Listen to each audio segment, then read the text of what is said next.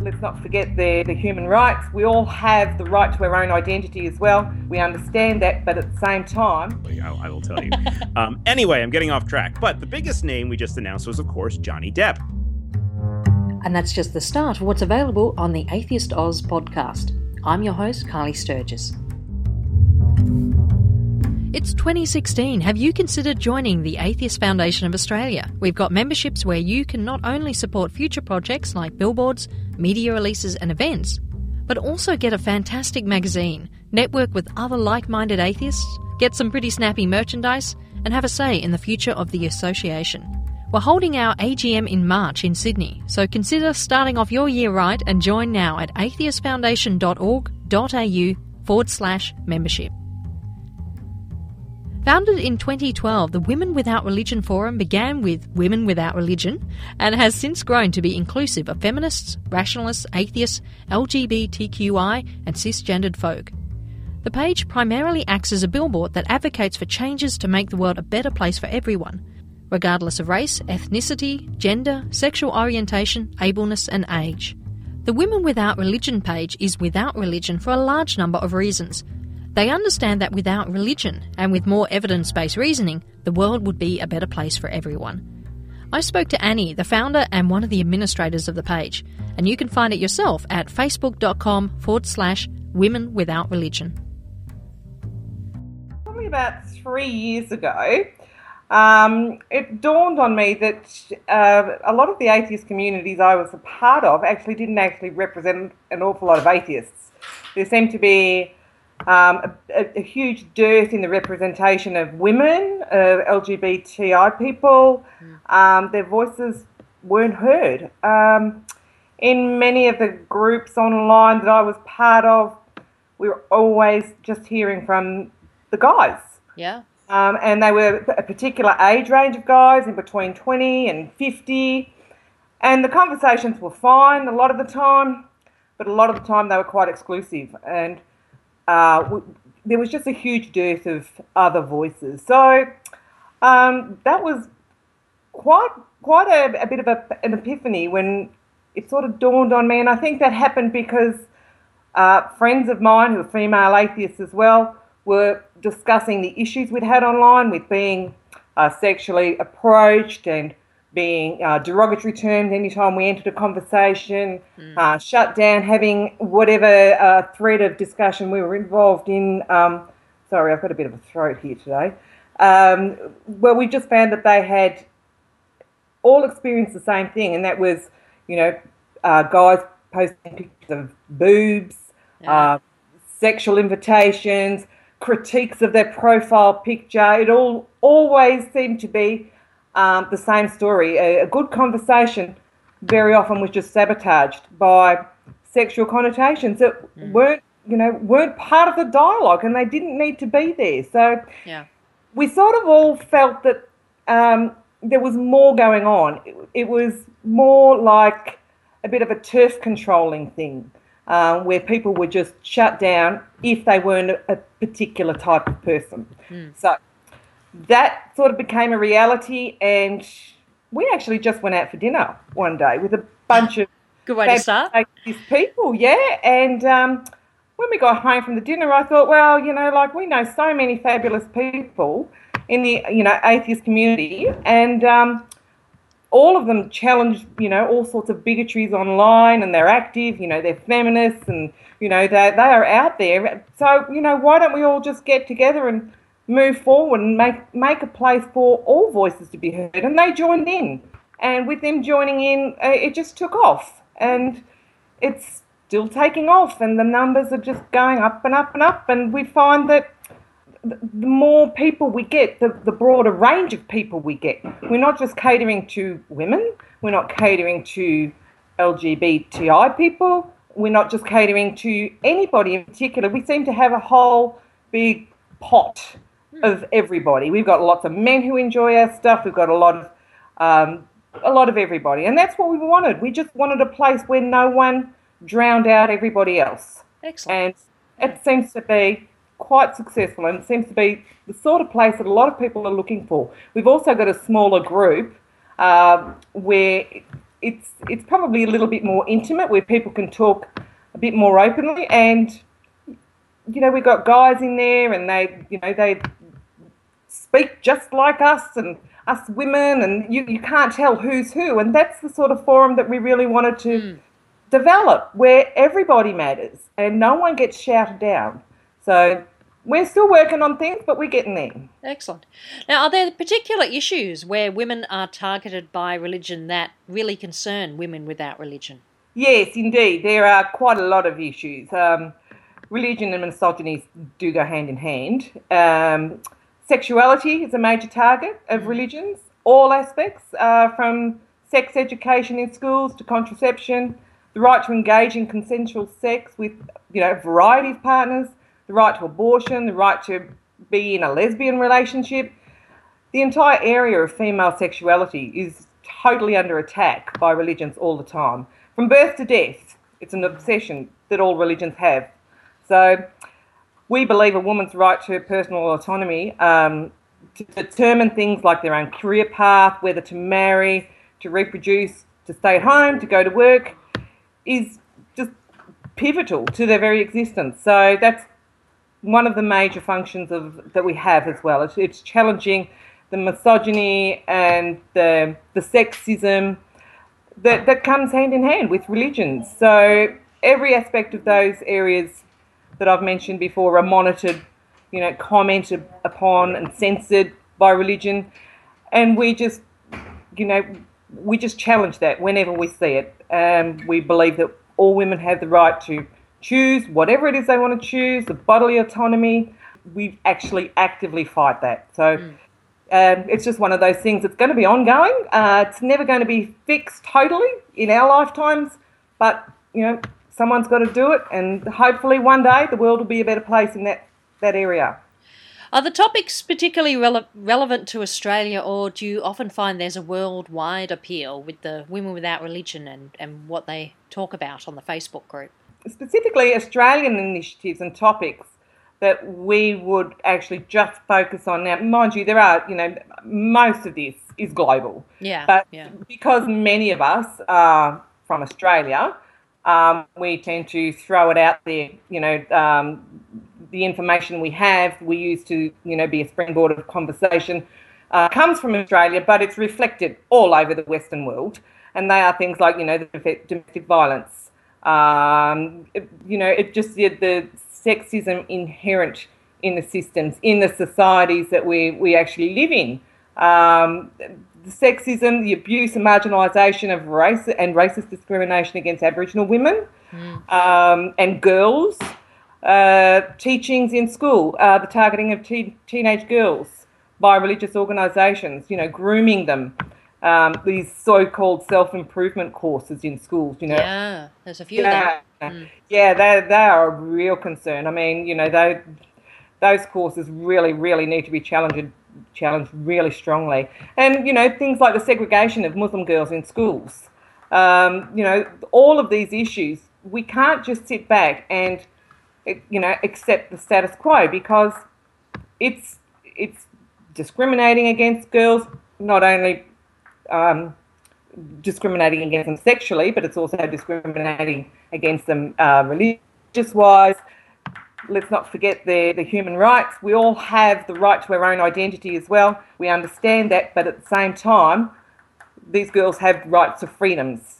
So that's an issue we have to throw on the table, and it's an issue that has to be talked about.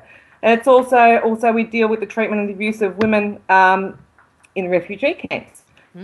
Hot topic now. Sadly, Australia has gone down that path. There are a huge number of issues with that, but particularly, the way women. We had baby Aisha here in Brisbane last week. All of those sorts of abuses, it's ongoing, and it's not just a small focus. This is the sort of conversations we wanted to develop, where we actually talk about the broader issues. We aren't just talking about not believing in a God, and we aren't just talking about girls and boys being treated equally. We're talking about the broad range of issues that we all live live with from day to day that affect us because of our gender and our religious backgrounds, religious beliefs.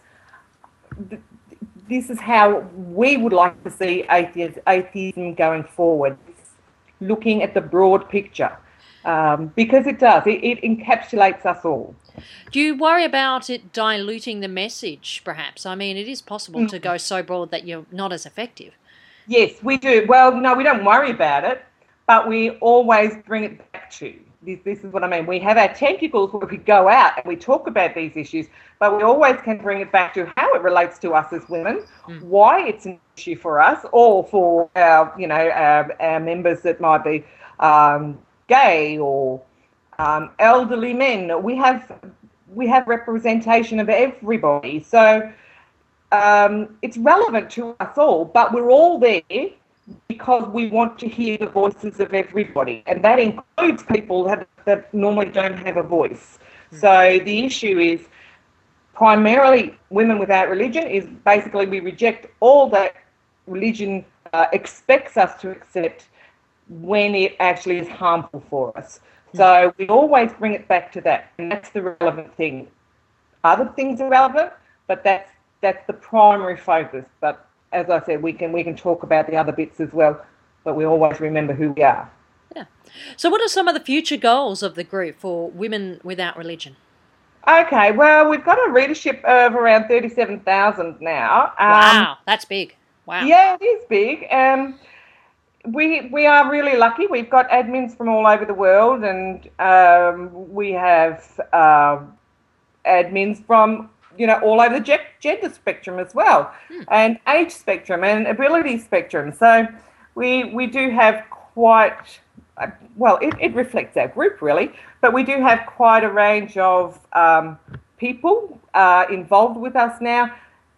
And I think our next step going forward is, well, we're going to sort of talk about building maybe a web page where it could be a bit of a hub, we think. We're sort of planning on getting together for people who don't want to make what they want to talk about public because, well, they'll be named. Yeah. One of the things about our group is we aren't a closed group, and well, we have a page and a group, but the group in particular, which is more intimate, we aren't a closed group and we won't be a closed group because if we want to be seen and if we want to be heard, we want people to know we're there.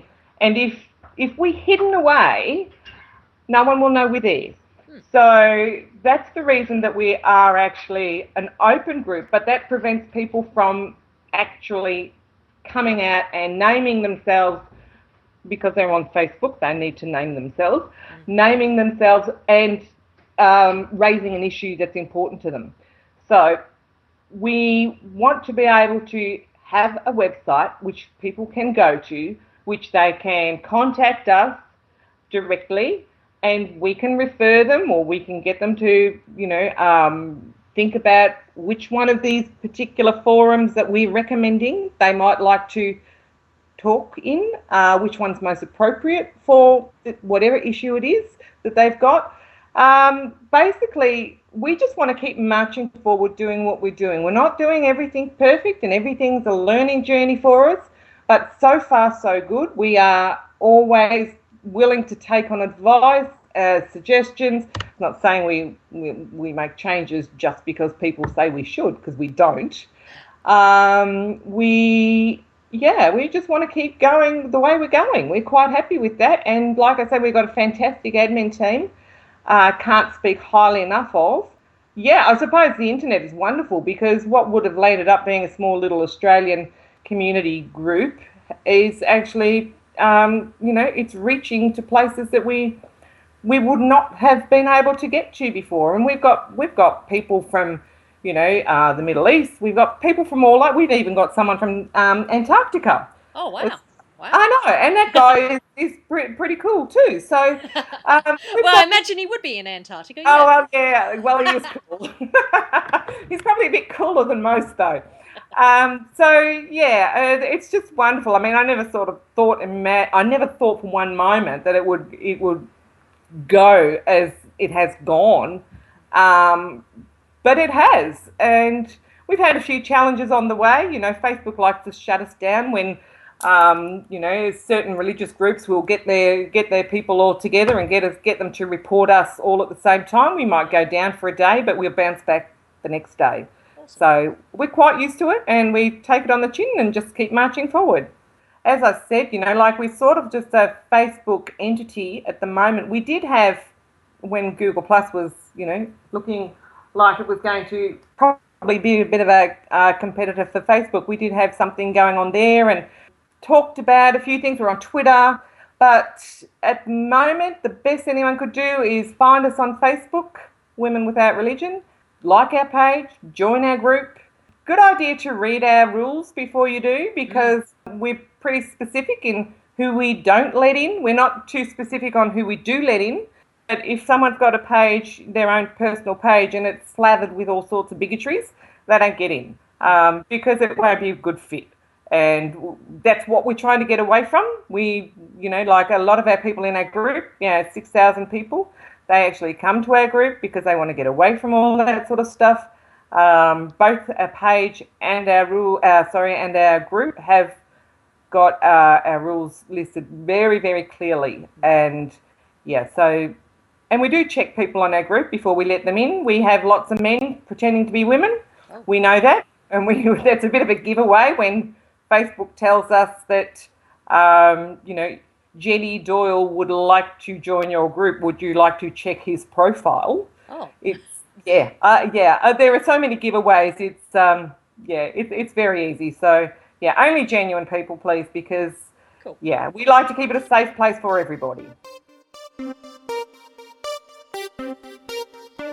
Paul Fidalgo is our international correspondent on the show. He is the communications director for the skeptic and humanist organisation, the Centre for Inquiry, where he writes the daily news roundup, The Morning Heresy, amongst a bazillion other things. He blogs at iMortal over on the Patheos network, and if he threw all of his phones at the recent televised debates, there'd be quite a lot of damage. Welcome, Paul. What's happening in the world?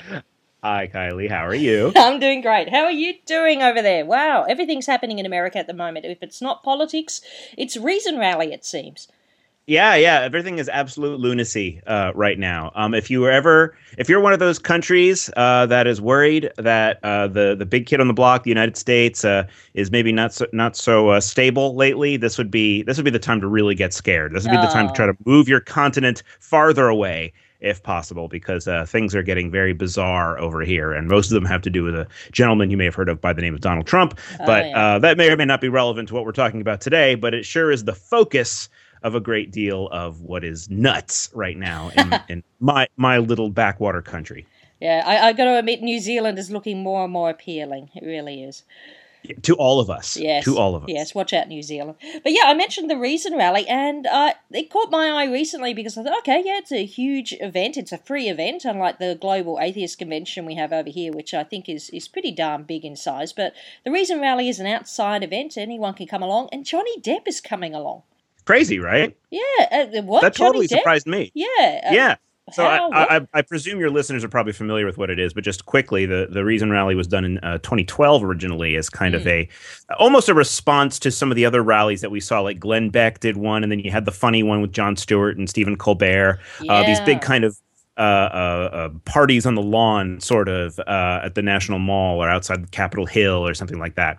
And so the Reason Rally was kind of a version of that, except it was for the non-religious, and it kind of had a very strong, we're atheists, rah-rah kind of message to it. And it was, it was a big deal. And I had just started at CFI actually when that kicked off. So it was all new to me. Yeah. And we're doing it again.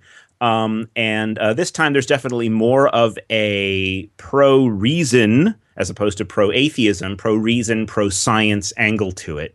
I think it's intended to be more celebratory of the things we are for, of reason-based policy, things not based in superstition, as opposed to just speaking up for atheists as an identity. Yeah. Which I think the first one was more focused on, and this one I think is a little broader in scope. And it was just recently announced. I should state that I am involved somewhat with the Reason Rally. I'm on the committee that it's working on communications and things like that. So I have some insight to this, but not as much as you'd think. It's always a bigger machine than most people will realize. You turn up exactly. And you go, Thank what's God happening? I'm not completely responsible for all of it, because I would lose my mind. But so we recently announced that a slew of big names was going to be joining us. There were big names last time, but I think we're starting to one up it a little bit. Bill Nye will be there, which, as far as I was concerned, if Bill Nye was going to be there, we were done. We were going to be okay. Margaret Cho, the comedian, is going to be there. My favorite is John Delancey, who is Q from Star Trek, as you well know. Q, So I love very Q. excited about that. Yes, younger listeners may remember him as the dad in Breaking Bad, who lost his daughter. But yes, that's true. Yeah, I remember that. Yeah, or even younger may know him as as one of the voices of a bad guy on the My Little Pony cartoon. I don't want to know how you know that. Oh dear. I have a 3-year-old daughter, but you know what? Okay. It's my 6-year-old son that loves that show the most, actually. I will tell you. Anyway, I'm getting off track. But the biggest name we just announced was, of course, Johnny Depp, which surprised the hell out of me, I'll tell you. I had no idea that he was interested, that he was at all involved. I had no idea that he was even a non-believer or even a nun, as they say. I didn't know any of that before. So this is all news to me, but good news, because it's a huge name and it's a great draw for us. I'm wondering if he'll turn up in a pirate costume. That would be intriguing. Well, a lot of people are hoping that, Yeah.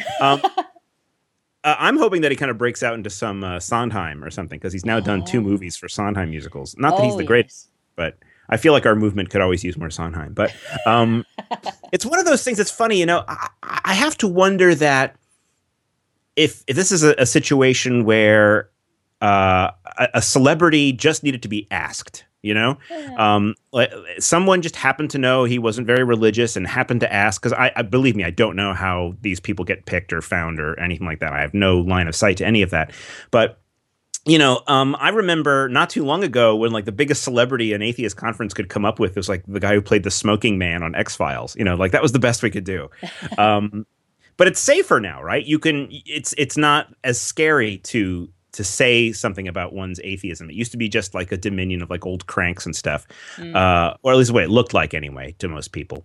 But only recently you have these celebrities who are not just saying, yeah, I'm not religious, but actually will talk about it as a topic that's worth discussing, which is novel, which is new. And so whether Depp falls into that camp, I have no idea, but I think that's part of the atmosphere that's happening. That's why I think you see John Delancey there, for example. It probably never occurred to him before that this is something that I could talk about as an important topic as opposed to something tangential to my life. Yeah. So I think that's an interesting development. I think it's a very cool development.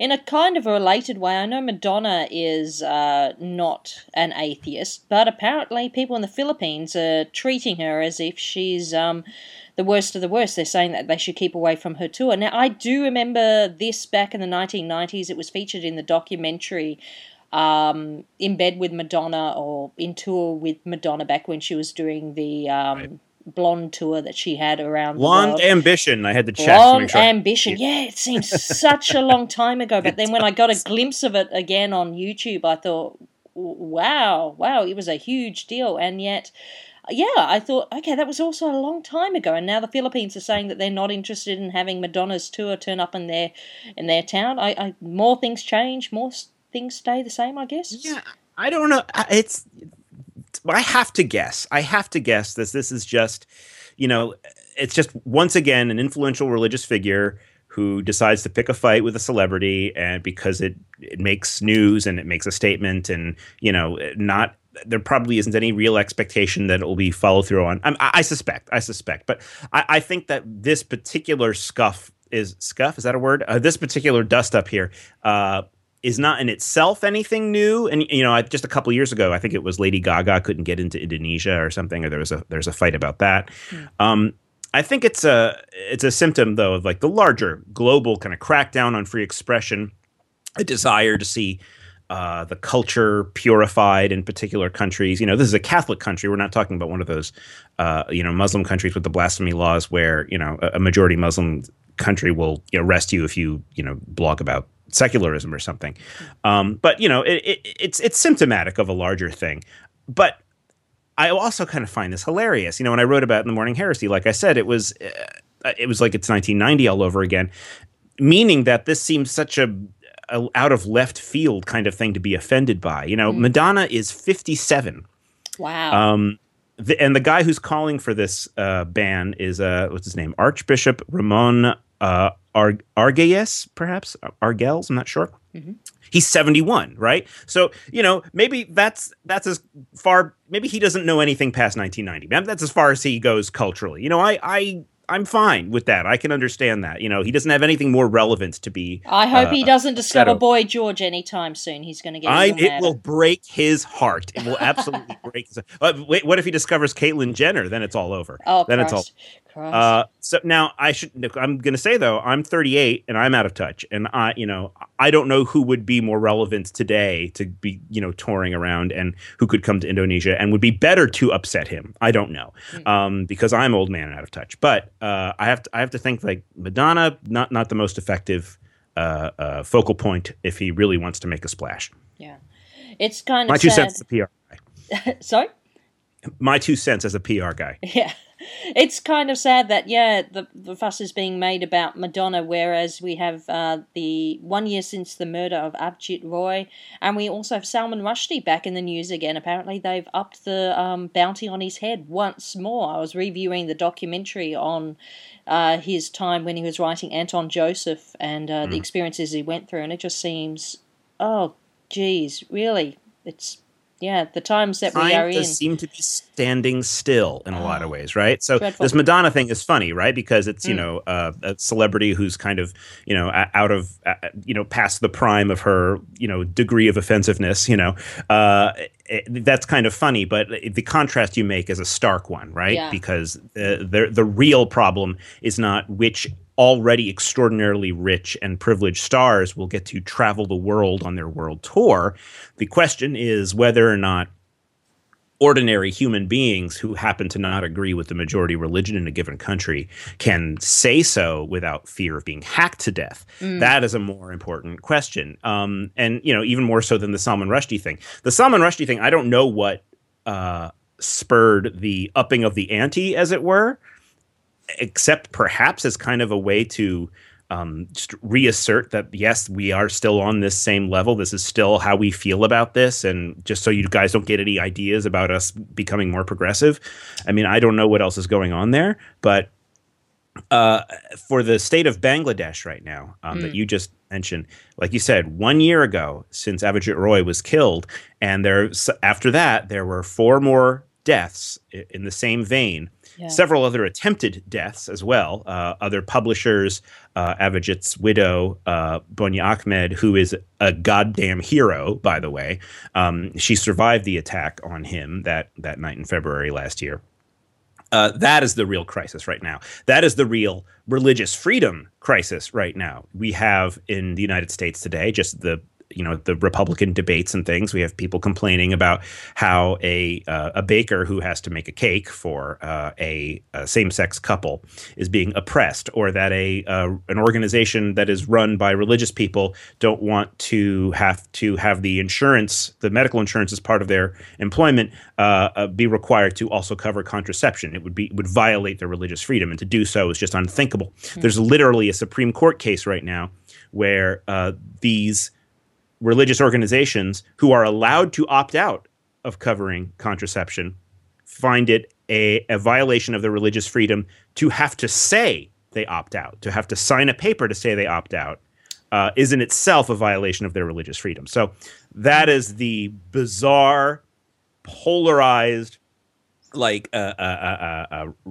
introduction to the opposite sketches we have going on right now, where in reality, the very freedom to say, you know what, I'm not so sure about your religion, is not only suppressed, but is enforced through brutality and murder.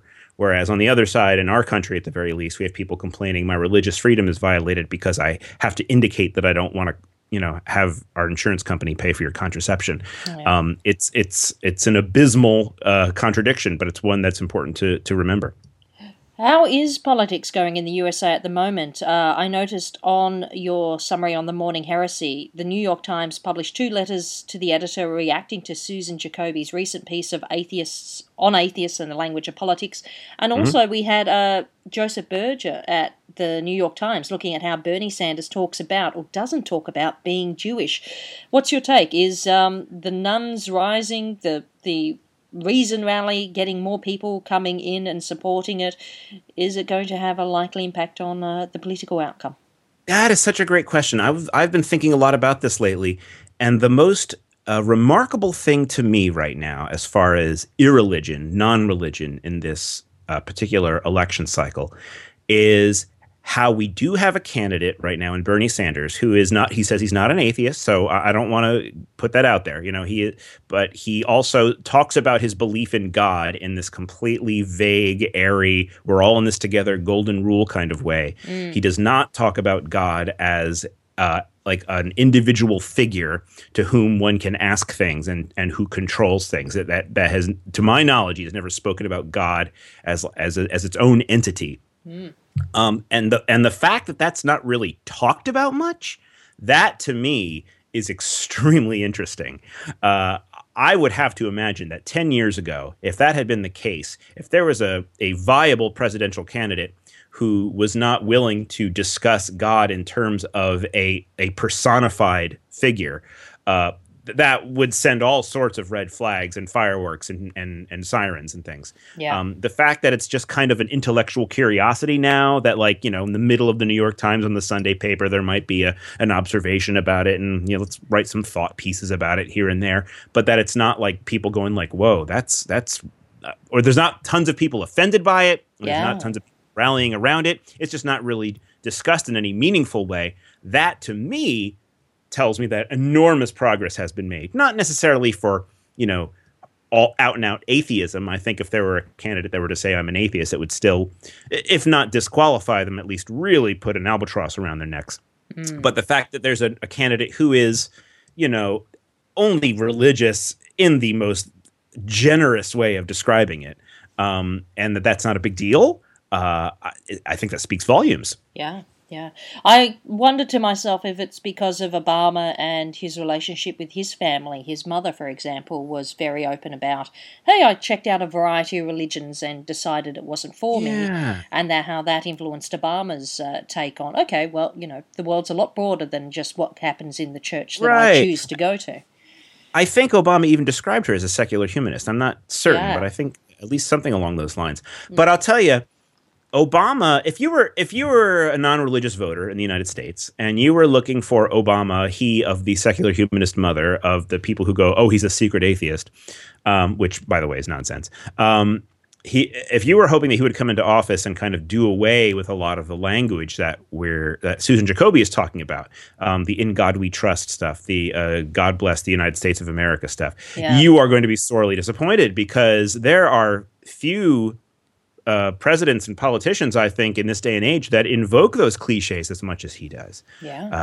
Now, I think a lot of that is to kind of fight against all the ridiculous conspiracy theories about him being either a secret Muslim or a secret lizard person or whatever it is your conspiracy theory of choice is.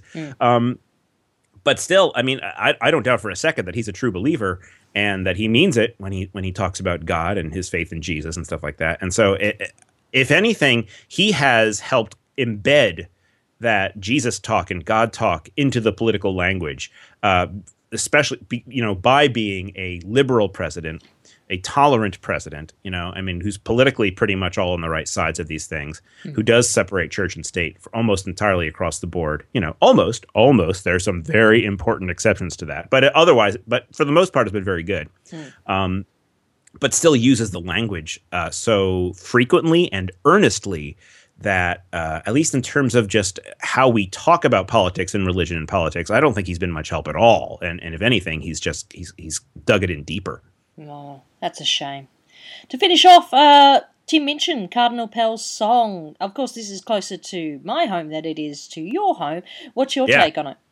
Well, as I mentioned, I just listened to it moments before we started because you mentioned you wanted to talk about it. It's like he did turn up to the Reason Rally. He was at the last Reason Rally. He so was I thought, the last you Reason might Rally. have had a chance Great. to catch him. Yeah. He brought down the house. That's right. Yeah. I didn't even know who Cardinal Pell was. I had no idea what any of this was. And so, like, as soon as I listened to the song, as I'm listening to the song, I'm reading the Wikipedia entry on Cardinal Pell, so I understand what's going on. Yeah. So I'm going to assume that your listeners know all about this, so I'm not going to rehash any of it. It's gone viral over here. It turned up on a very popular TV show, The Project, where the hosts of the project on commercial television said, right, we want to be able to send the people who are involved in this case over to Rome in order to be in the same place as Cardinal Pell when he gives his evidence to the Royal Commission, and rather than trying to get him back here. And then, Tim Minchin, whilst he was in my hometown for the Perth for the Perth International Festival, he turned up just to do one song. And he said, he ended up recording it just down the road from the radio station where I volunteer, the song about Cardinal Pell, and then zipped straight back to Los Angeles. He got a tiny amount of ineffective drubbing in the press about it. Bill Leake of The Australian did a cartoon. It certainly wasn't satire because, well, one, it was hypocritical in terms of how he said, you'd never attack the Muslims about the things that they do. Well, Tim Minchin has in the past, and there's an example of it online if people want to check it out on the Atheist Foundation of Australia's Facebook page, one where he talks about burning of the books and the absurdity of it, and he uses the Quran as an example. But also because, there's a freaking Royal Commission on it. This is a big deal, and only just 2 hours ago, Cardinal Pell, a summary has popped up on ABC News about how he's going to be asked if he knew that offending priests were being moved from parish to parish. Yeah, it's a big deal. And so the project and Tim Minchin jumping on this and calling attention to it has been quite dramatic. That's remarkable. That is just remarkable. And just as far as the song goes itself, well, first of all, it's very catchy. It's very good. Yeah. But beyond that, my thought is, wow, what an effective way to get a message across. What a wonderful way to take something so tough and painful and controversial, and also mired in politics, and international politics even, and to take something like that and to so simply and jovially get the message across that he's trying to get across there for justice. I thought that was really remarkable. And incredibly difficult too. I mean, he's an atheist, he's an out atheist, and it's entirely possible that many of the people who have been hurt by the circumstances that are being investigated are still religious, and they might be very hesitant to be on the same side or, be interested in Tim Minchin's work at all. Yeah. Sure, but there's something so accessible about what Minchin does with this song. Yeah. I mean, he always is, right? He always is. I mean, he's very good at what he does. But this is an example of him using that talent, I think, in such a way that like I said, the song is catchy, right? Yeah. Like the message of it is really heavy and deeply important and hard to talk about, but done in this packaging, it makes it easier to digest. It distills what matters about it. It cuts away a lot of the back and forth and just gets right to the heart of the matter in a way that, a really good essay couldn't do, that, a speech could never do, that maybe even a prosecution could not do, but he does it in the scope of a 3-minute song, Yeah. What was intriguing, someone did write out the lyrics as if it was an essay. So they removed all the brackets and just looking at the language that is used there. Even people, it was on the Conversation website, and I think even Tim Minchin went, "Whoa, okay, guys, it's not a homework assignment. Don't pull it to pieces." But even just looking at the language that was used, incredibly powerful. Yeah. Yeah. Well, good on him. Thank you so much for joining us here on the Atheist Foundation of Australia's podcast. And of course, my pleasure as always. And if people want to check out more secular and atheist news and cutting-edge blogging by Paul on iMortal, on Patheos Blogs, and on The Morning Heresy, you do so much, man, and on his excellent podcast, Thinkery, People can follow Paul on Twitter at twitter.com/Paul Fidalgo and find themselves completely and utterly exhausted by everything you do and think, well, this dude is cool. So thank you so much. Well, I'll tell you, if you're going to follow me, it depends. If during a Republican debate, it's going to be a lot. I'm just going to warn you. There's going to be a lot of stuff there. So you may want to come in maybe in the in between hours. Just a warning. Yeah, there was a couple of times it just seemed to... You can mute during those times in your tweet deck, I usually throw in a small comment along the lines of, here, have a hug, or don't That's breathe, right, you do. Paul, breathe. Yeah. You and my Canadian friends do that, yeah. Thanks again, Paul. Thank you, Kylie. And now here's a regular feature on the AFA podcast, Golden Mane with his fulmination. It'll surprise no one to hear me state that I'm atheist, especially if you listen to this show. It will also surprise no one who's familiar with the seemingly endless screeds, rants and fulminations that I've produced over the many years, that there are two things about atheism that I hold to be not contradictory but complementary, and they are these. One, atheism is simply the state of not believing in gods.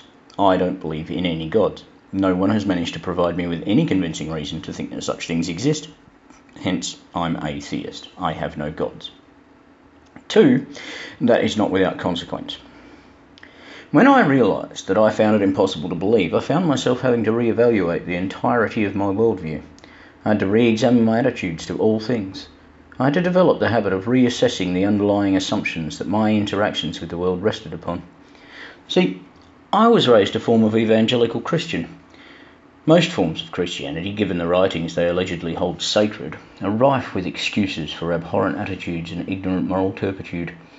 Which is to say that, despite my mother, the one responsible for said religious upbringing, being a loving, caring, compassionate, strong woman, I was raised to be sexist, racist, homophobic, and prejudiced in a whole host of ways that I'm still discovering and trying to correct today.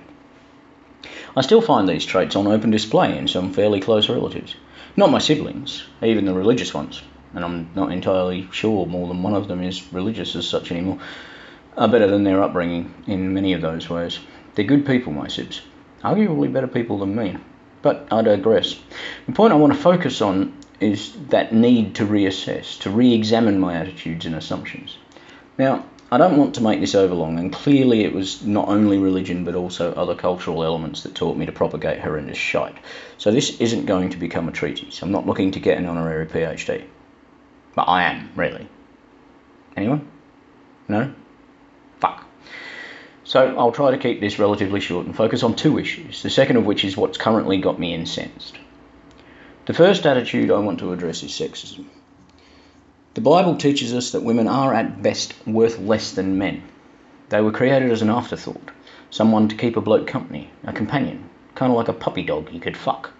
Subservient to a man, a woman was chattel, owned property. A daughter, was owned by her father, and divine word dictated that she should be sold to another man, to become his fuck slave and produce babies. As many boy babies as possible, thanks. And if some girl babies come along, then at least we can sell them. God forbid, literally, that you produce only girl babies. Or none. Either way, it's your fault, because you're a woman. That's what my mother's religion taught me. That was supposed to be how I thought of women. That was how I was taught to think of my sisters. Because I have a dick, I'm better. I'm more important. But I don't believe in gods. I don't think the Abrahamic God exists. So what basis do I have for maintaining such an attitude? Why do I think of women as lesser? Is that justifiable? I didn't have much of a clue, frankly, so I did what I've always driven to do, look to the evidence.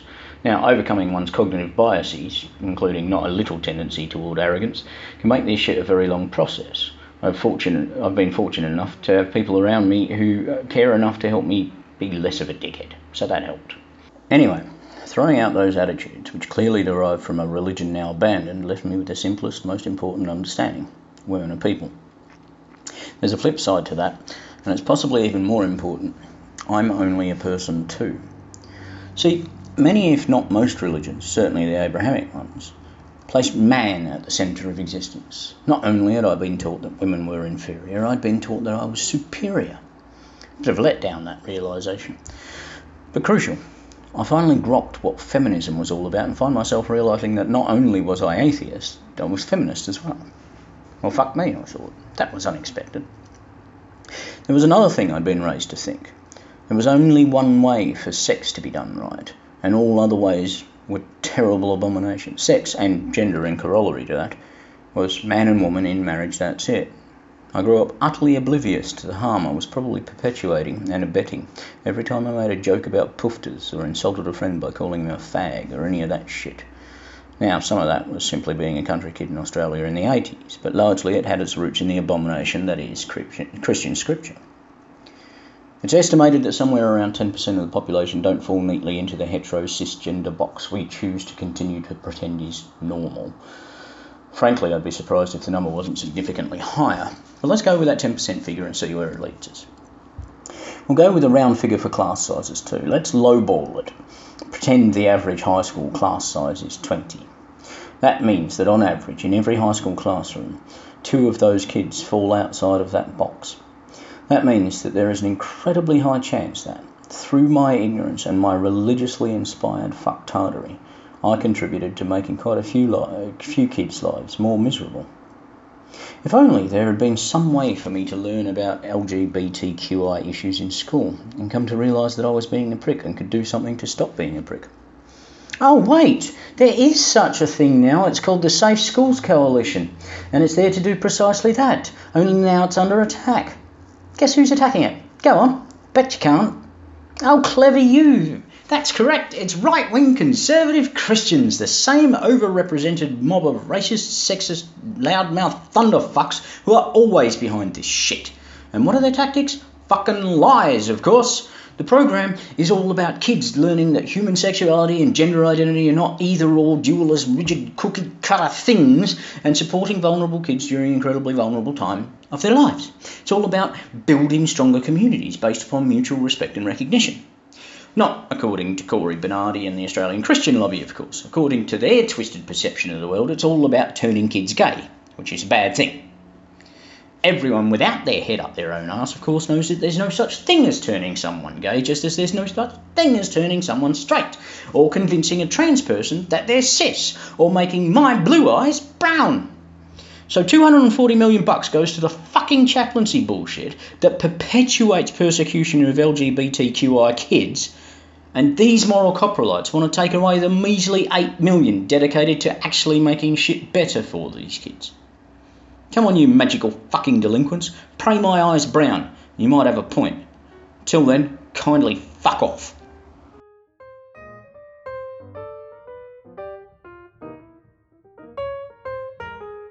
Atheist Oz podcast episodes are under the Free Commons license. You're free to distribute unedited versions of episodes for non-commercial purposes.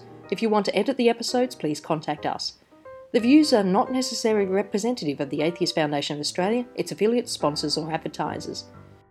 Continue the conversation with atheists, the like-minded and the not-so-like-minded at AFA forums found at atheistfoundation.org.au/forums or tweet us at twitter.com/atheistoz. Contact the show at atheistozpodcast@gmail.com.